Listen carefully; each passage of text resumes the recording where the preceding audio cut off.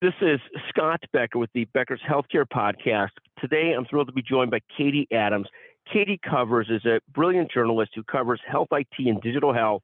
She's going to talk today about the three most interesting articles that she worked on this past week. I think it'll give a good insight into what people are thinking about in the health IT and digital health area. Katie, why don't you take it away and tell us what are the three interesting articles or issues that you're following right now? Tell us what's on your mind and what you're seeing out there. Yeah, so last week I dove into a study about EHR burnout and all the hours per day that clinicians spend doing documentation after their work hours. And it found that physicians who use EHR spend an average of 1.84 hours a day, so pretty much 2 hours a day completing documentation outside work hours. And nearly 33% of physicians spend 2 hours or more completing documentation outside work hours daily. So you see so many startups and companies focusing on automating some of these EHR and documentation processes. And I think studies like this reinforce how game-changing that technology can be, especially in terms of the feelings of burnout that clinicians face. Because, yeah, their documentation burden is very real. And that's a crazy amount of documentation burden. An hour to 2 hours a day is just an insane amount. What are some of the solutions look like to this? How is that possible that it's that much time per day? And how do they solve this? How do we get better at this? Because we're not going away from EHRs. We know that. So how is it that we get better at it and improve upon this? There's a lot of those efforts center around machine learning and artificial intelligence. So you see a lot of hospitals adopting NLP or natural language processing, which can help pick up a lot of the interactions that are happening within in-person visits to help kind of record some of the action that's taking place during the appointment, so that a lot of that documentation can be automated. So a lot of these tools that you can embed into your EHR just automate some of these processes by using algorithms and machine learning and artificial intelligence and things like that. And there's been more and more discussion that over the years. It reminds me of the old days of sort of Dragon Naturally Speaking, and this was before your time, as I'm much older. But they used to be this software that you could dictate into, and it would transcribe for you, and it went from being awful to quite good. And there's been all this discussion about ambient listening, ambient learning, where exactly as you talk about it in the operating room, it could pick all these things up and then record in the patient's medical record without the physician having to do quite as much manual work to do it, he or she. What is the pace of adoption of this? What's the progress being made here? What are you hearing and what are people saying? Well, as you were talking about how this tool, at first it didn't work very well, it wasn't that helpful, and then it turned out to be quite good. That's where a lot of these automation tools are. They need to get refined and used more in practice so that a lot of these models can, achieve the accuracy that hospitals need, and so that they could be used in more, blanket settings.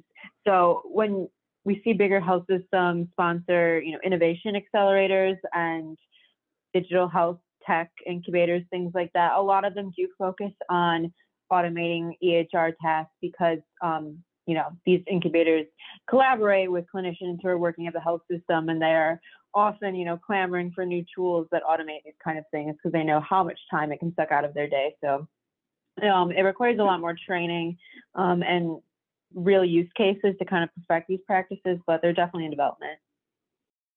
But making progress, and hopefully we'll see the kind of progress in the next couple of years that we've seen in some other areas where AI has been attached to and being used for. Katie, what other stories are you watching right now? What else is of interest this last week? So I posted a story today exploring, about in the past month or so, some of the ways that hospitals and health systems have been spending their innovation investment dollars. And a lot of these have been on companies that offer software, such as some of the EHR automation software we had just been talking about. But there's kind of a wide variety of products and companies that health systems are investing in. So StateOfCare, which is a Neenah, Wisconsin-based health system, recently participated in a funding round for Qventus, which is an AI company that makes automation software that can reduce excess stays and decrease length of stay. So, that's a company that they think could make a real impact on some of, automating some of their processes and making things more efficient. OSF, another company in the Midwest, a Peoria, Illinois-based health system, joined a funding round for Epitel, which makes wearable devices to predict seizures, and they're also going to help collaborate with the company to commercialize that device. Henry Ford Health and Multicare Health System in Washington agreed to provide early financing for an investment fund that supports digital health startups that make medical devices, digital health products, new care delivery models. So they kind of partnered up with that venture firm to make sure companies like that receive funding and can develop their research and product development accurately. Kaiser Permanente participated in a funding round for OssoVR. So that's a virtual reality startup that uses virtual reality to help young surgeons or surgeons who need new types of training and can assess how well they're learning these new techniques. So yeah, there's been a lot of investments in the past month or so, and it's been across, a whole array of digital health tools, and that's only some of them. So there's been a lot of variety in the space recently. No, fascinating, right? I mean, and I know I'm familiar with Qventus, a predictive analytics company, CEO Mudit Garg, bright people.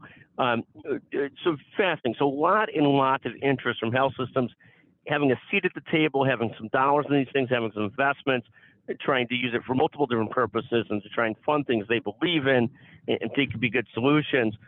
Phenomenal. So we've talked about the EHR, how much burden and the use of ambient technology to try and improve that in the operating room. We've talked about health systems more and more aggressive about investing in startups and earlier stage companies that are in healthcare. Katie, what else are you watching currently? What else is interesting out there? I posted an article today where I was talking to some executives from some big health systems about how they manage their online reputations. So there's a brand management firm called Reputation that releases these reports on the reputations of various large companies and how consumers and patients perceive them online. They do a lot of healthcare specific reports, and recently they looked at the 25 largest U.S. health systems by 2021 revenue and compiled a list of the 15 with the best patient reviews. So I reached out to some of those hospitals that made that top 15 list to talk about how they manage their online patient reviews, and the responses are pretty interesting. I think something that a lot of these systems that had success in this area were doing were responding to their online reviews and doing so very, very quickly. So at Universal Health Services, which is based in Pennsylvania, they had responded to 18,000 online reviews in 2021, and that was a 93% response rate. And typically all those responses came within 24 hours of when the review was posted. So all positive reviews received response of gratitude. All responses that were negative or neutral or brought up a problem directed the reviewer to contact the hospital directly to, engage privately and let them come to a solution.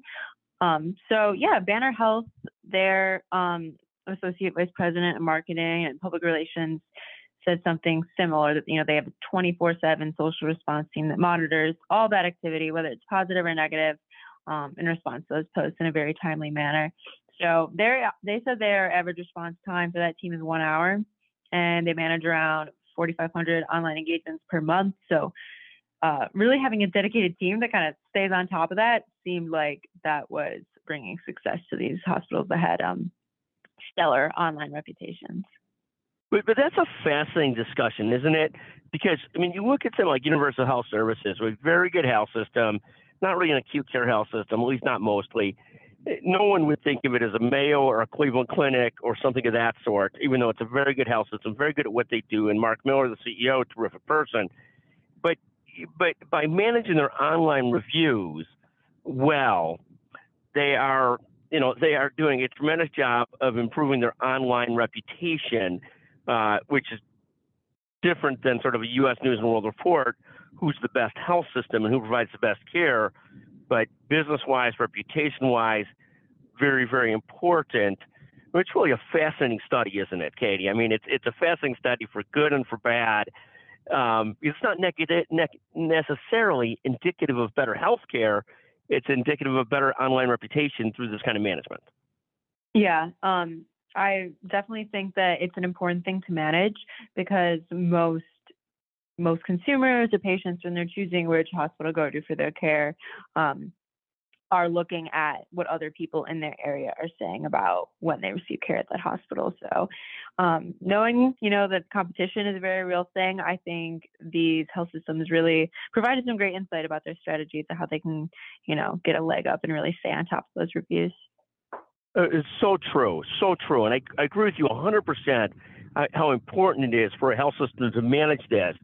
But it really does also show how a very good health system or a great health system can play above their weight or improve their rankings by managing this well. So, and what you said is fascinating, that there's full-time people at these systems now managing this stuff full-time. It's so important to the hospital's reputation. It's just very important. And responsiveness, like anything in any business, is so important. So, yeah, I don't want to take the strength of the message and how important this is. It just is a fascinating study to me, in terms of how it ends up impacting perception and reputation, which is so important. Fascinating, Katie, just absolutely fascinating. Anything else you wanted to add there? No, I think if you wanted to dive deeper into some of their strategies, the article's on the site. But yeah, it was mostly just interesting to get a look at what different systems did there. And what a big impact it has on their online reputation and how it has on their reputation by managing this. So whether you love it or not, if you're a health system, ultimately you better be doing this, is what it sounds like. Yeah, absolutely. And again, there are pitfalls in this as well. There's a great article today about companies being sued for artificially managing their online reputations and their brand reputations. And so I know that's a big area of lawsuits too. So it's got to be done. It's important to do it. It's important to do it ethically and responsibly as well, both. But it's a fascinating area, and it seems like a burgeoning area, a really growing area where people have more and more full timers just on this role or outsourced on this role. Just absolutely fascinating. Katie Adams, thank you as always for joining us. Always brilliant, always thoughtful, just phenomenal. Thank you so much for taking the time to visit with us today on the Becker's Healthcare Podcast. Thank you.